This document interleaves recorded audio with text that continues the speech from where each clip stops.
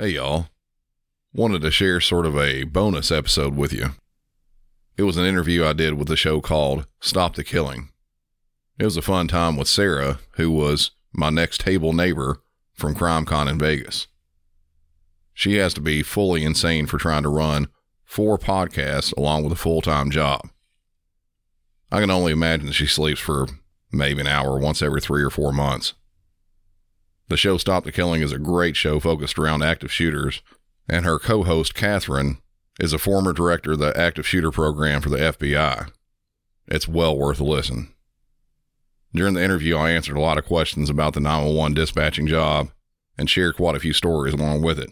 Some of them you may have heard before, and some you may not have. But before I get too deep into chatting about all this, let's just get on with the episode. On the morning of August 1st, 1966, shots ring out from the observation deck of the clock tower on the University of Texas campus. It marks the infamous beginning of the modern era of mass shootings in America. I'm Sarah Ferris, true crime podcaster. And I'm Catherine Schweit, the former head of the FBI's active shooter program. And you're listening to Stop the Killing. Well, before we get started today, Catherine and I want to take a moment to welcome our newest Patreon member, Kim Wolf. Kim, thanks so much. We really couldn't make this podcast without the support from Patreon members like you. And if you're listening and you'd like to join the Patreon community, just head to patreon.com/stopthekilling. As always, the links are in the show notes. And with that, on with today's show. Now, our guest this week is 911 dispatcher Brandon Hall from Music City 911 podcast. Unfortunately, Catherine couldn't make this recording because of a last-minute scheduling clash, but don't worry, service will resume as normal and she will be back next week.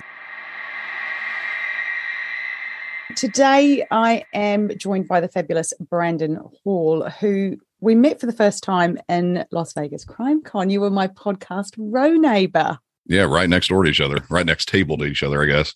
I have to tell you, on the way home, on the flight, I had downloaded your podcast, Music City 911, and binged as much as I could in the 12 hours that I was flying. Tell us how the podcast came about for you. Well, the podcast itself, I actually started it a little bit over 2 years ago, actually almost 3 now, I guess. And I've been a 911 dispatcher for now 22 years. Wow. I wanted to highlight dispatchers and also play stuff that people don't really hear. They don't know what we do a lot of times. Your calls that you get, where do you get them from? Yeah, I can get them from a number of different places. Once they're publicly released, that's the kind of easiest way. But, you know, there are times that I want to get a specific call and I'll have to request it just like anybody else would. What does a shift look like for you on any given day? We don't work the typical 9 to 5. We do work 8-hour shifts, but I'll get in there at 6:30 in the morning for my shift. So my mornings are pretty early, but we're there ready for the rush hour because there's always a lot of wrecks, things like that. And then same thing holds true with the other shifts too. So we work our 3 8-hour shifts. I've worked all of them in the time I've been there. And when I get in, I'll have an assignment for the day. They kind of switch it up a little bit. Sometimes we'll have an all-day radio. Sometimes we'll be all day on phones. What do you mean all day on radio? What's the difference? So the radio is actually when you're talking with the police directly or fire, EMS, that type thing, and you're dispatching out the call. So it's completely different. At my agency, you're not doing everything all together. I didn't realize that. I thought it was one person just with 17 arms doing a whole lot of different things at the same time. It can be. A lot of different agencies do exactly that. It's usually smaller ones. At a place like us, when we have so many officers and firefighters, things like that, there's no way we could handle it all at one time. Right. So the call goes in and then the person who's taking the call is tapping away while they're getting that information. Exactly. That's what we call it too. Tapping. You do a tapping 101 course. Yeah, we have to teach that to the new call takers when they come in. This is tapping. Okay, brilliant. I could write the manual for you if you need help. Yeah. All right. So that's really fascinating. So we're going to go into that a little bit more when we listen to some audio clips that you've kindly sent over to me later. But I want to ask you first off, what's your most memorable call? I don't know if I have necessarily a most memorable because I can't tell you what calls I took the last shift I was there. There were so many of them, you just lose them so quickly. But a lot of times you'll have people who, I'm one of them. The first month or so that you're there, you'll have several calls that you just remember. So 22 years ago, I still have a couple of them that are still in my head. And I'd probably say the one that sticks out more than anything, even though, I mean, it was bad, but it wasn't, as bad as I've taken, I guess. I was on midnight shift. It came in about 3-4 o'clock in the morning. A woman said that there's a man banging on her door, wouldn't stop doing it. She couldn't see out the window exactly who it was. And then a couple minutes into it, I guess it was, she says, oh, he's walking back out to his car. But then he got a backpack out of the back of his car and started walking completely around the house. Oh, my God. Yeah. And, we didn't know what he's doing with the backpack. Didn't have a clue. She was sitting there, of course, inside. I guess at this point, the person outside didn't know that she was there or didn't care. I don't know. And it went silent for just a few seconds. And then she starts screaming, he's setting my house on fire. Oh, my God. So he had a gas can, doused her entire house with gasoline, and then set it on fire with her in it. And you're on the call just listening to this unfold. What are you thinking at the time? Well, I mean, you've got two possible scenarios here. Have her stay inside of a burning house and maybe burn up, or walk outside and maybe get killed by this guy that's likely trying to cause her harm. The house hasn't fully engulfed in flames yet, but it's starting to. And luckily he got in his car and drove off. And at that point I said, get out of the house, go ahead and get out of the house. And she did. And when she got out there, she saw the car, saw who it was. And it turned out it was someone she used to work with, and they had a workplace dispute. And that was enough for him to set her house on fire, I guess. Be kind to your workmates, people, because that is freaking crazy story. I guess the thing is, do you always know how it unfolds? Once the call is finished, you might not have a conclusion to it.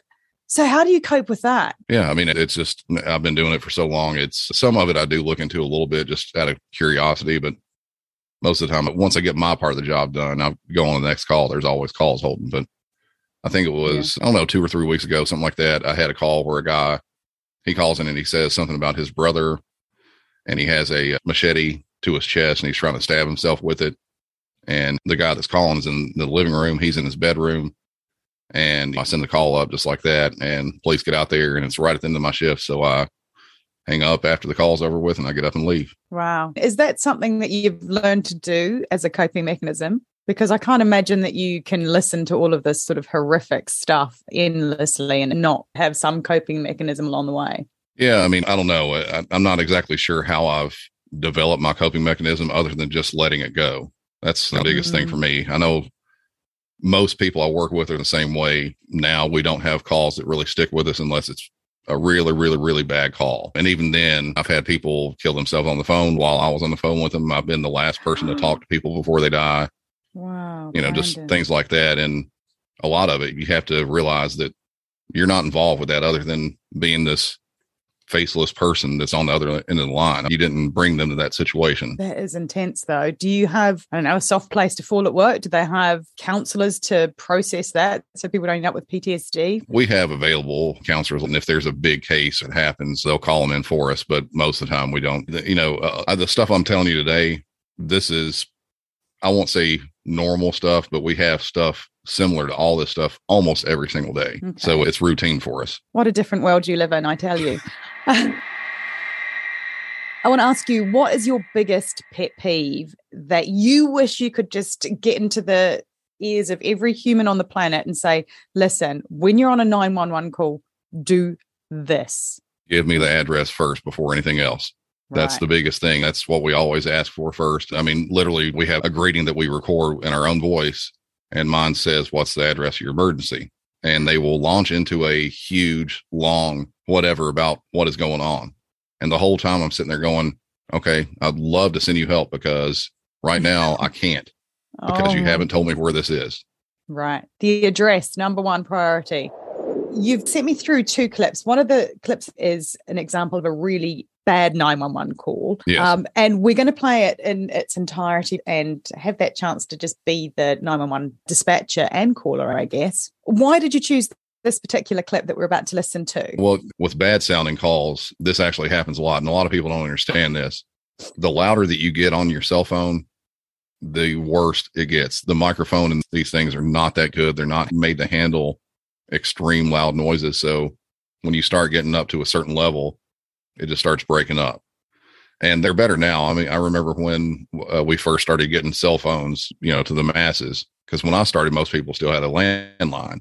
Oh my God, Yeah, I didn't even clock that. That is so true. Like, when really. did that transition happen? Cell phones have been around since like the 80s, but they were the big suitcase looking things you carried around with them, but nobody had those. And the reception was terrible and all that kind of stuff. The masses started getting them probably in the late 90s, early 2000s. And of course, now everyone has one, if not more than one, some people. But yeah, it was probably, I don't know, 2005 or so when most people started getting them. And we have a service here in the States called Cricket, and it's a really cheap, you just go month to month like that. And the service was horrible.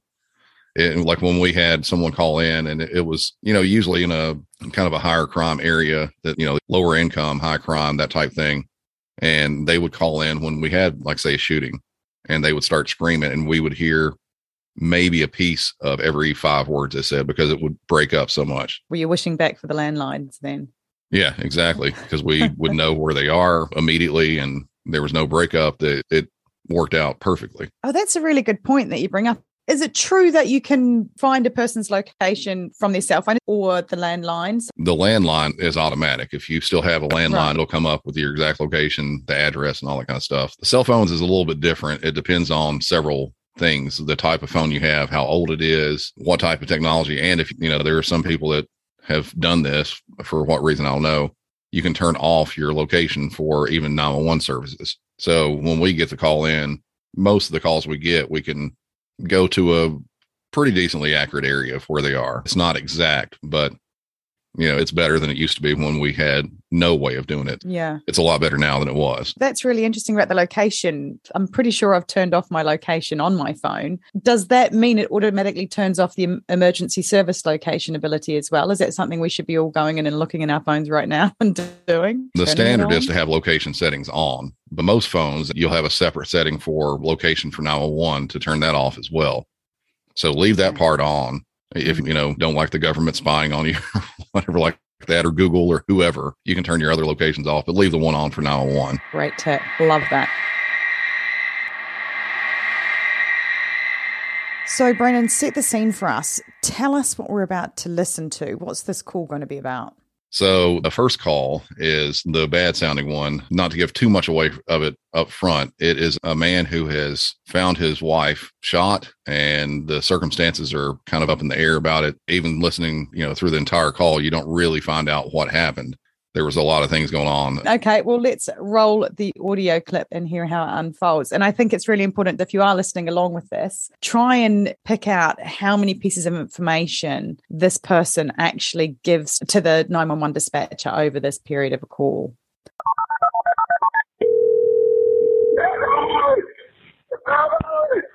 911, what city is your emergency?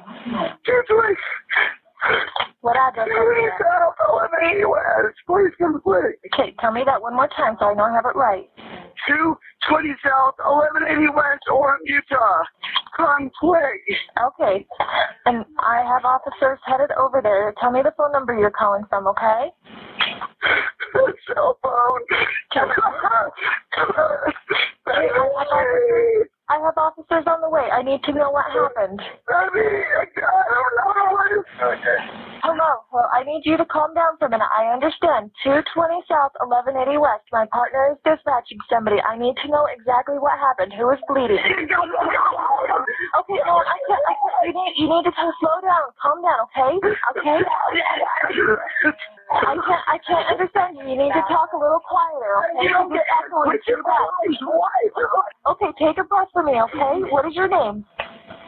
Okay, they're headed over there. I need you to listen to me, okay? I need you to stop for a second, okay? Listen, okay? I have officers on the way, okay? Tell me your name. My officers are on the way. I need to have some information from you, okay? I don't know what's going on. Okay, hello? Hello? Hello? Yes, Amir. I really don't know what happened. I swear to God. She came out of the shower and I heard a pop, and there was blood, and she's in blood. Okay, I understand. I need to help you, okay? I have paramedics and officers on the way to help you. So she has a gunshot wound to the head, is that correct? I'm not here fired. I'm not here fired. Who is this? Who am I speaking to? Hello? Hello? I'm right here. Okay, what is your name? My name's Conrad. She's choking. She's choking? Okay, does she have a gunshot wound? It looks like she might have a gunshot wound. There's a gun A gunshot wound? Where is it? Come on, lady. Okay, where's the gun right now? Ma'am, I need you to answer my questions. Where's the gun? They're in the bathroom. It sounds like she was in the shower and then she heard a pop and walked in and a female is on the ground. Sounds like a gunshot wound. She's choking, but I can't make out half because she's yelling so loud. Hello? Can you hear me? Where is she bleeding? Out of her head? Okay. Is she conscious? Is this a trailer park? No, it's right across from Trafalgar, please. It's across from Trafalgar? There's so much blood. Okay. Is the blood only coming from her head? Please. Is this a trailer or a house? It's a house. It's a house? Okay. Okay, is she still breathing? I swear to God. Okay, they're almost there. They're just outside. They need to find the house, okay? Are you able to go outside? Yes. Okay, go outside. I should have an officer there. Is that right? 306 in the area?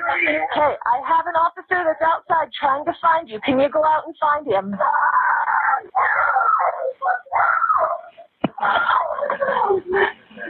Hello? Phone number. Hello? Okay, I hear a male. Is that the officer on scene? Yeah, that's the officer. You better get up on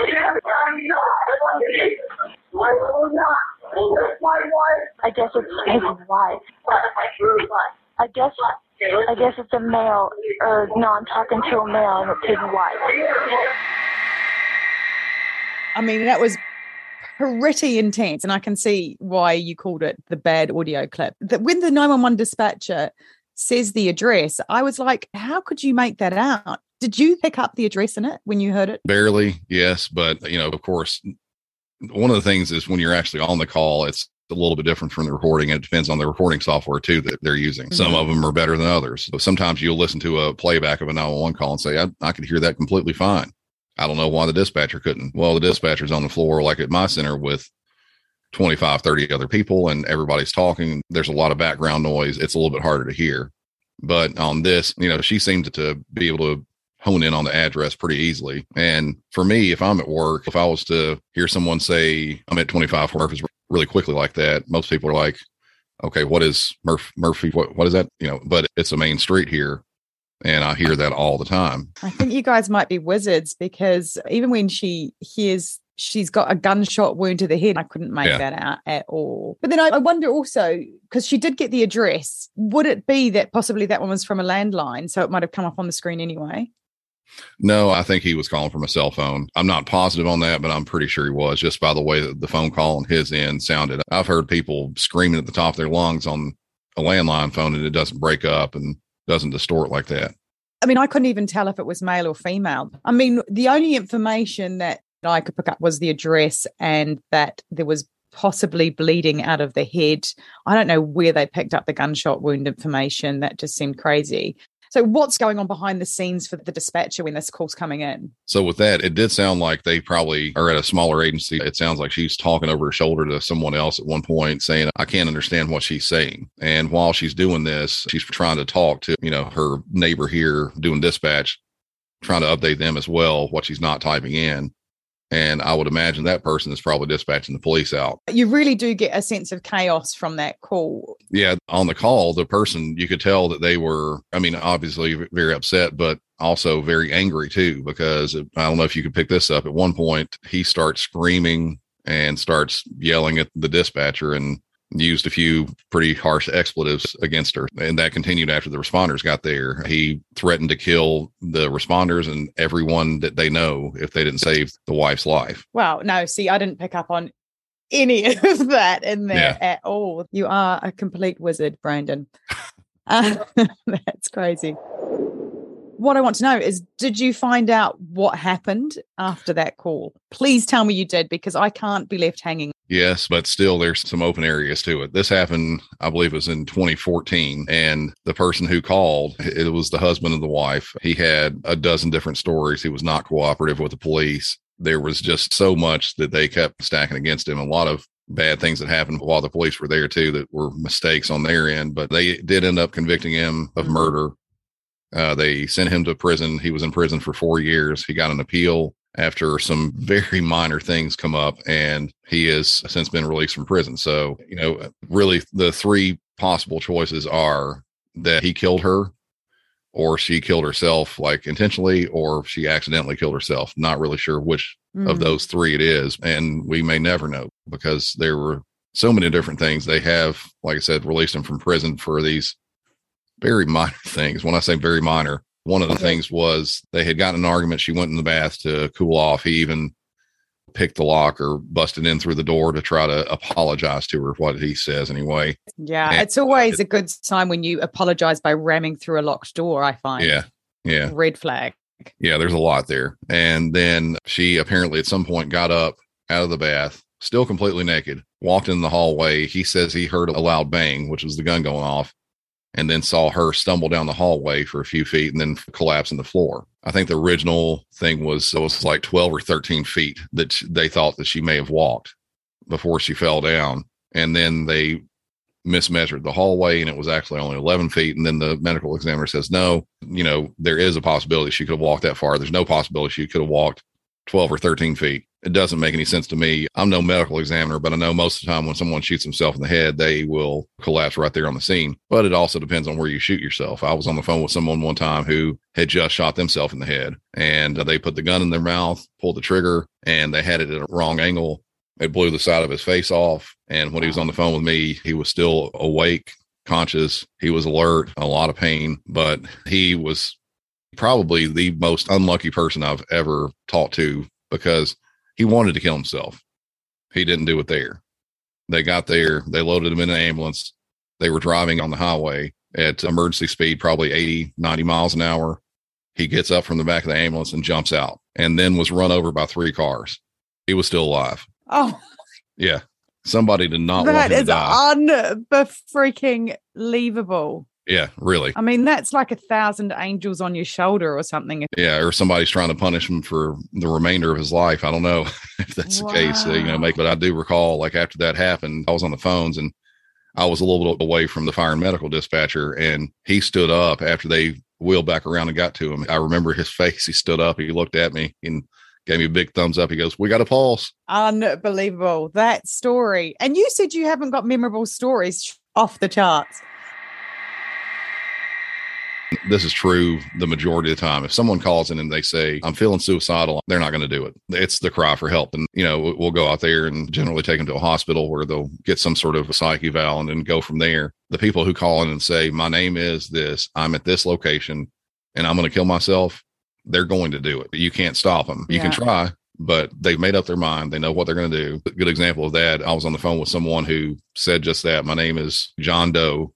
I'm at this address. I'm going to kill myself. You can find me at the bottom of the swimming pool." I mean, I heard a splash, and what he did was he tied some huge bricks on the bottom of his feet and tossed them in, and he just got stuck there on the bottom of the pool, and he drowned himself. And why do you think he rang to tell you that? Is that to stop other people finding him? Yeah, I think that's the main thing. Yeah. I've had a woman shoot herself in the head, and she said, right before she pulled the trigger, she said, "Tell my husband I'm sorry." Oh, God, that is such a heavy burden to put on someone. Yeah, exactly. It's a lot. But, like I said, I remember that I was on the phone with her and the phones were still backed up. As soon as I hung up the phone, I was right on the next call, not a second later, and just continued going. And maybe an hour afterwards, my supervisor came up and said, "Did you take that call?" And I said, "Yeah." She said, "Were you on the phone when it happened?" I said, "Yeah."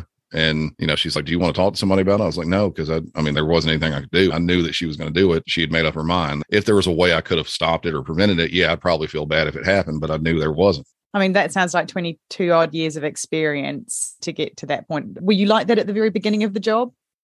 No, I've told, because I was a trainer for a long time too. I taught people how to do the job. I've told people that there's always a call that makes you realize that you've lost that sense of, I don't know, like morality is not a really good way to put it, but kind of that you're not the same anymore. You realize it right then. And for me, it was a woman who called in and she walked in her dad's house, found him dead, laying on the couch, not really sure how long he'd been there. And at the time when I was hired on, I was simply a police dispatcher. We did nothing medical at all. So I had to send the call up to our medical dispatch, and they start asking their questions. We stay on the line muted, and we listen to see if there's anything else that we can pick up from the call for the police end of it. So she's bawling her eyes out. It's really, really bad. She's talking about how she found him, how he's not breathing. He could have been there for days, not sure.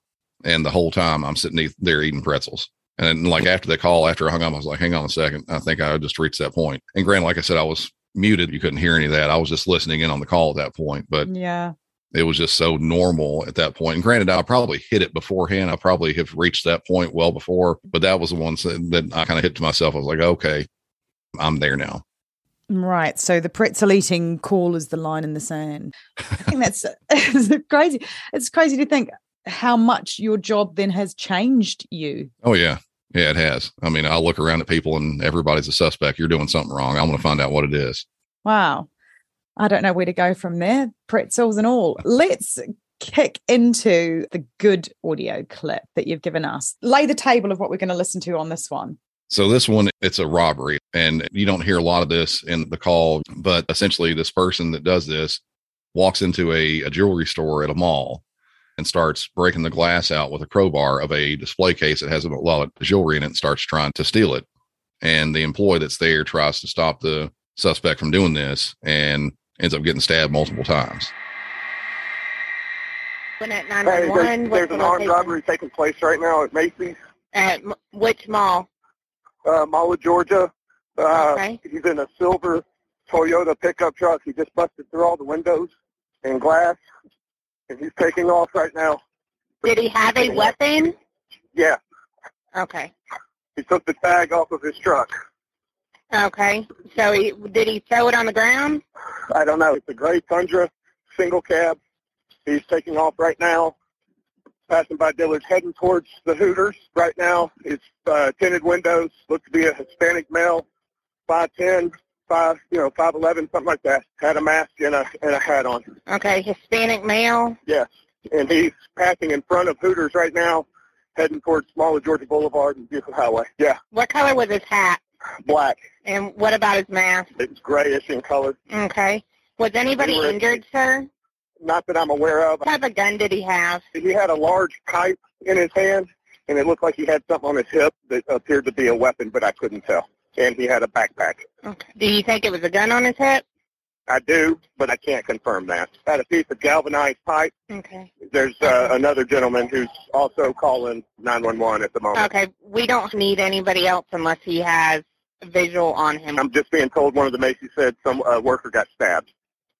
Somebody got stabbed? Can you confirm that, please? Did you say someone got stabbed? Yeah. Confirmed, someone got stabbed. Tell you anything about the victims that got stabbed? I know you're not on I'm looking. He's losing a lot of blood. He's laying on the ground. They're trying to triage him with some paper towels and some clothing.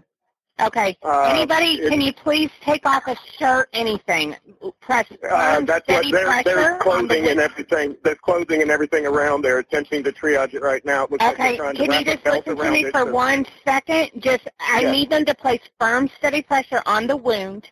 Do not lift it up to look. Just press firmly. If it continues to bleed, you're not pressing hard enough, okay? All right. Tell them those instructions for me. Okay.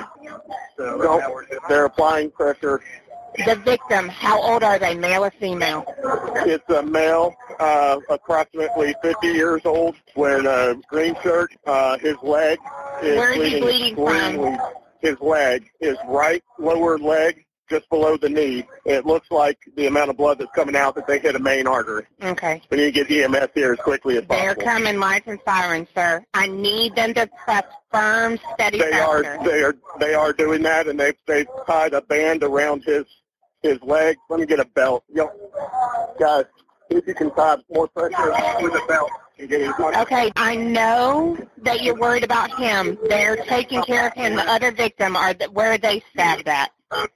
It's just the one victim that was stabbed twice. Okay. It looks like he's stabbed in the ribs and the leg. Okay. I need them to press firm, steady pressure on both wounds for me, okay? Y'all hear that? Firm, steady pressure on both. Don't lift off. Don't look. Just firm, steady. He's bleeding real bad. Okay. I know, sir. I need to make sure he continues to breathe for us. If he stops breathing at any time, I need you to tell me so I can tell you how to do CPR, okay? Yes, ma'am. I'm certified in CPR. He's fine right now. He's just in a tremendous amount of pain. Keep his head elevated a little bit and just help him to breathe. I want you to just kind of teach him how to breathe. Take a deep breath in slowly, out slowly. In slowly, out slowly, okay? Hey, breathe real close. In, real deep in through the nose. Steady, constant, out through the mouth. Tell the people that are applying the pressure to his wounds, if it's bleeding through those shirts, get a different shirt and add it on top of that one. Do not lift it up whatsoever, okay? Will do. You need to push on top of this one, and if you can, pull it into your chest to provide enough pressure. Do you understand? Is the bleeding slowing down at all? It does not appear to be, no ma'am. Okay. More pressure for me. It may hurt him, but he needs that blood inside of him more than him being hurt, okay? You got it. Ma'am, he's starting to go into shock a little bit. Okay. Tell him to breathe for me. If he passes out, I need everybody to stay calm for me. I know it's stressful, but I need to know if he continues to breathe, and if not, I need to help you with CPR, okay? Really focus in on your breathing, okay? You don't want to go into shock, okay? Is he still awake? Yes, ma'am. Okay. His leg is not slowing down at all. We got pressure on? We got pressure. We got it. Is that an officer? Yes, ma'am. It's the police officer. Yes, ma'am. The officer is going to get the paramedics to him, okay? Actress Katherine Heigl, a passionate animal advocate who has saved over 16,000 dogs, says she's been seeing more issues with dogs' joints, odors, and health than ever before. She believes there's a link between canine health and diet. After extensive research, she developed Superfood Complete, a dog food pack with over 30 wholesome ingredients, including superfoods beneficial for your furry friend. Superfood Complete isn't just about deliciousness, though dogs love the taste. It's about supporting overall well-being. In addition to providing a healthy option for your pet, Badlands Ranch, the maker of Superfood Complete, also supports the Jason DeBus Heigl Foundation, which helps rescue countless dogs and find them loving homes. Dogs across America are trying this food and loving it. Go to badlandsranch.com/MC901 and order right now to get up to 50% off your regular priced order with a 90-day money-back guarantee. If you want your dog to experience all these incredible things, go to BADLANDS ranch.com/MC901 today. Well, the difference between the good clip and the bad clip there is completely night and day, isn't it? The caller there feels like he's on the A game straight away. So address, description of the incident, car description, amazing. And he's volunteering most of this information. Yeah.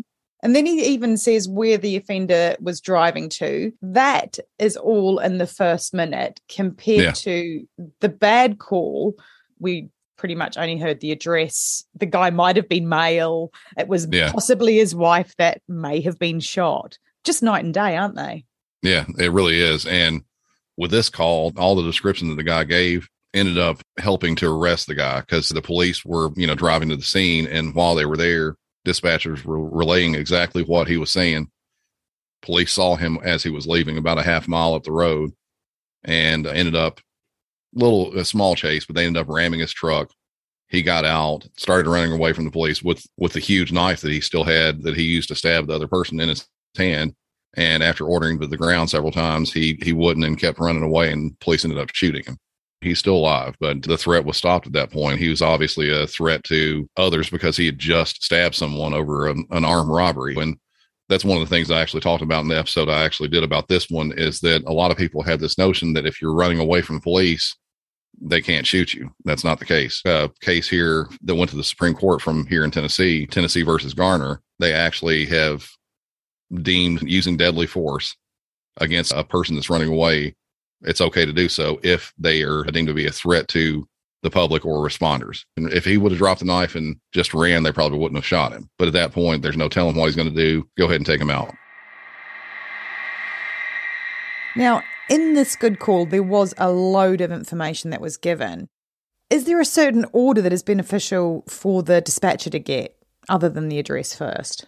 Yes. The phone number is generally the number 2, but it can move around. Everything's fluid with this. The address is the main thing. The phone number is secondary because if you get disconnected, you can call them back and you verified the correct number. But with the way that we have our call set up now, we've got caller ID and, things like that. So it's not necessarily like the second most important with this, where the guy's just leaving. He's on the road at this point. Police are likely going to drive by him, get that information first, do all that.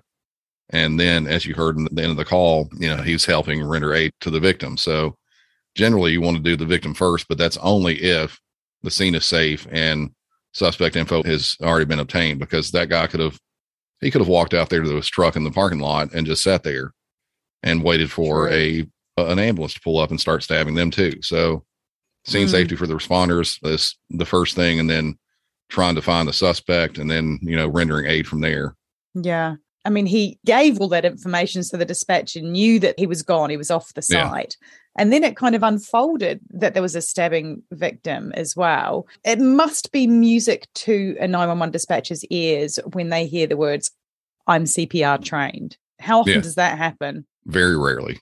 Yeah. I mean, really. And it's not that difficult to do. In almost any city, I'd say here in Britain, anywhere like that, there's going to be an agency that'll give that training, usually for free. And it's not that long of a training. It's pretty easy. We can relay that information over the phone to try to, time the chest compressions if it comes down to it. For something like that, the CPR part wasn't necessary because the patient was still conscious, still breathing. But, the other thing, stopping the bleeding, that's the big thing. And it sounded like the leg injury probably hit an artery. It was bleeding really badly. And I did love that the dispatcher that said, if you do it correctly, it's going to hurt the person more. It will. Think about it. If you have a stab wound, if someone is pushing on that stab wound, it's going to hurt even more. Yeah. But it's stopping the bleeding. And that's, one of the first rules of bleeding is all bleeding always stops. It's going to stop one way or another. Oh, that's true and horrific at the same time. Yeah. And so when you are doing your 911 training, what level of medical training do you have to confidently guide people through these emergencies? We're considered, emergency medical dispatchers as well. So it's very basic stuff. It's helping someone if they have stopped breathing and some sort of cardiac arrest to give them CPR, birthing babies, things like that. And, a guy that used to work with me, he was actually a paramedic out on the field before he came to be a dispatcher. And he says the big difference between being out there and being a dispatcher is having the knowledge to do all this stuff while being blindfolded and your hands tied behind your back, because you can't see what's going on and you can't actually physically touch people. So you have to tell someone else what to do and how to do it. That was one of the things that I took away from both of those clips. Calls were quite long. And I'd imagine response time, it's always going to be a good sort of 5-10 minutes before your emergency services get there. But the thing that really struck me was who is in charge of that situation. It's not the 911 dispatcher. It's literally Joe Bloggs on the street that is in charge of how that goes. Yeah, and it's better to have one of those good callers on the line, because so many times I'll be on the phone with someone and it's just absolute chaos. They're not giving good information. They don't want to talk to police. They just keep saying, just get them here, just get them here. And they're not realizing, just like this last call, that the caller can actually help this suspect getting caught. Instead of just saying, get here, while they're getting there, they could literally drive right past the suspect and not know who he is. And luckily on that call, that worked out. I mean, he did not miss a beat. Let's talk about the caller, in fact, that called in. Do you know anything about him? I feel like he must have had some kind of level of law enforcement or hostage negotiation background, something that was setting him up to be such a great caller. No, I actually don't know very much about him. I read a little bit saying that I can't recall if it's, and this is probably incorrect, maybe the mayor was going to give him some sort of a nice citation or something like that. I'm hoping that something like this, though, has pushed people on to say, okay, we need some basic medical training to help if something like this ever happened again. It's better to have and not need than need and not have. Absolutely.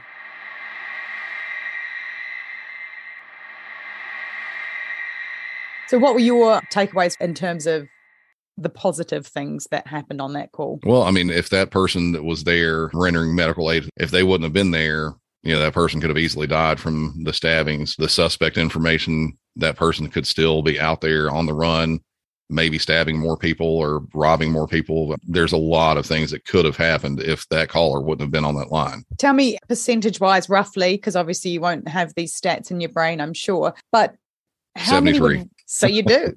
This is like Jeopardy, that great American game that I've never ever watched. But how many of calls would fall into this category where it is articulate, insightful in the information that they give straight away, and controlled versus chaos, screaming, no sense? Very, very, very few. And to give you a little bit of background in that, we do both non-emergency and emergency calls on 2 separate lines. On the 911 line, I would say that maybe 10% would actually qualify to be considered a real life threatening emergency. 40 to 50% of the calls we get there are people who have their phone in their pocket. We call them butt dials.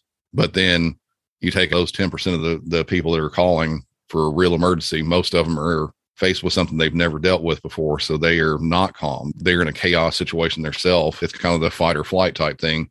You don't know how you're going to react to it until it actually happens. You want someone who's calm on the other line. But very few people call in like that and give really good information on it.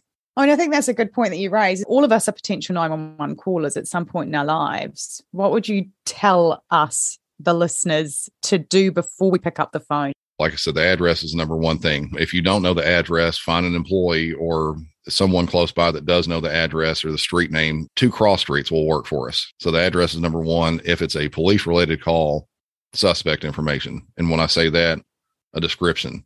You want very basic stuff, but stuff that can lead the police to effect an arrest. I'm looking at you right now. You would be considered female white wearing a green dress with long dark hair. And that's very basic. It would be easy to find someone like that in the crowd of people.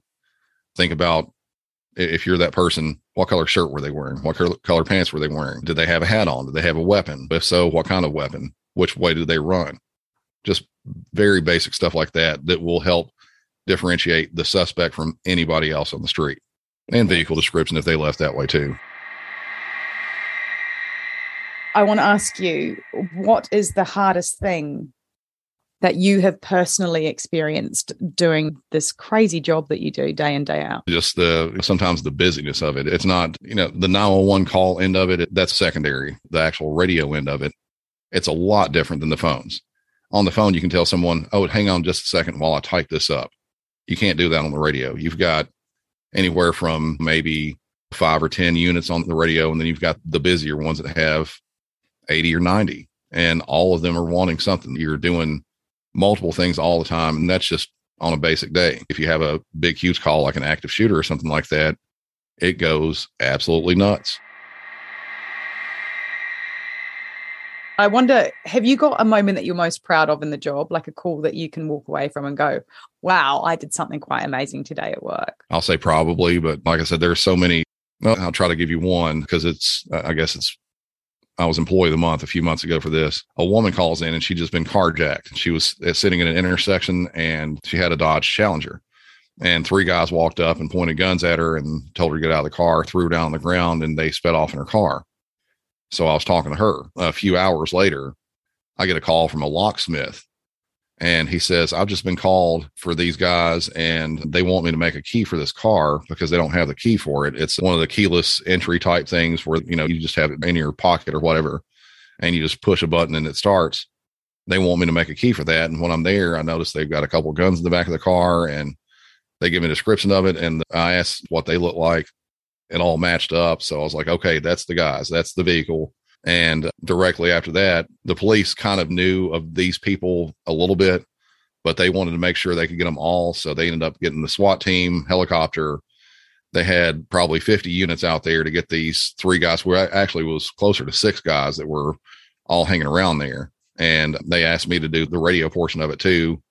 And once they gave the go ahead, they got in. There was no violence or anything involved, but a couple of them did run. They got them. So they got them all into custody. And, those are some potentially violent people that got pulled off the street that day. So that was kind of good, I guess.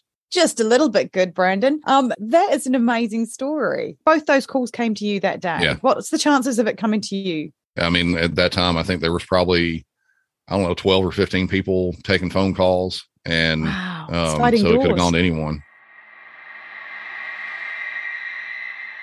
I don't know if your local place would allow this, but some places they'll allow you to go in and sit with the dispatcher for a day and just go and it won't hurt to ask. Just go in there and you sit, you put on a headset, you're just sitting back and you're right there where it's happening and everything. And if you did that, you would understand more what I'm talking about. There is one other way other than me going into a dispatch center to get the experience, and that is to listen to Music City 911. Absolutely. Yeah, do that. I saw on social media the other day that it was number 1 in the charts. Do you want to tell us a little bit about what's happening there? Because that's incredible. Yeah, for a couple of weeks, it was the number 1 trending government-related podcast in the world. I've fallen back to number 5 now, so I'm obviously disappointed, but that's one thing. It's going along pretty well. You can find the show on any podcast platform. You can go to my website, musiccity911.com. Go through there. You can do pretty much everything, listen to episodes, subscribe. Well, thank you so much for joining us. Absolutely. Yeah, anytime.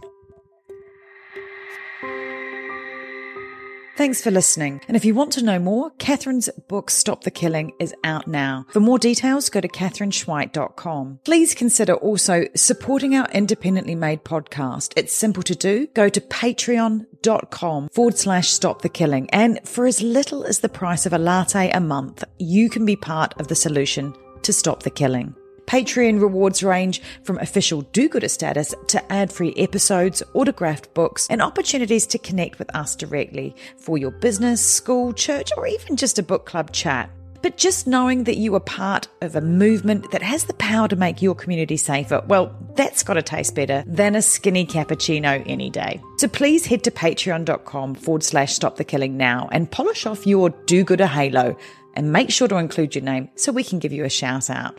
This podcast is a Conmunity podcast production. That's Con with an N. If you want more content, then head over to Conmunity Podcast at Instagram, where you'll find trailers on more binge-worthy true crime, like the award-winning podcast Conning the Con. And check out our show notes for all the links mentioned. Finally, if you want one takeaway action that you can do right now that can help make our community safer, please share, rate and review this podcast wherever you listen. Everybody needs to know that they hold the keys to see something and say something. Together, we can stop the killing. It's one of those things you hope never happens, but you better train for it because it will happen, and it will happen in places you wouldn't expect. Be ready for it.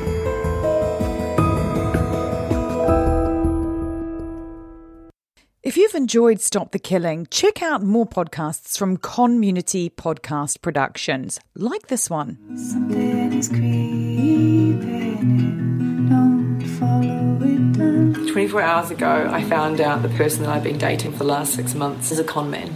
That is my sister Emma. Andrew Tonks's lies had been so convincing, she'd invested $300,000 with him. However, the tables were about to turn on Andrew. What he didn't know was that Emma had discovered his real identity. But to get any chance of justice, Emma had to act like it was business as usual. Coming up in this series. And that's when murder, all this stuff goes through my mind. I'm really, really scared. I'm assuming Sarah has watched too much Netflix and figures I've been defrauding you. Couldn't be further from the truth. That's what this was, a real-life story that seems so unbelievable, but it was actually true. A true story that all starts with one simple swipe to the right. I'm Sarah Ferris. And I'm Emma Ferris, and this is my story, Conning the Con.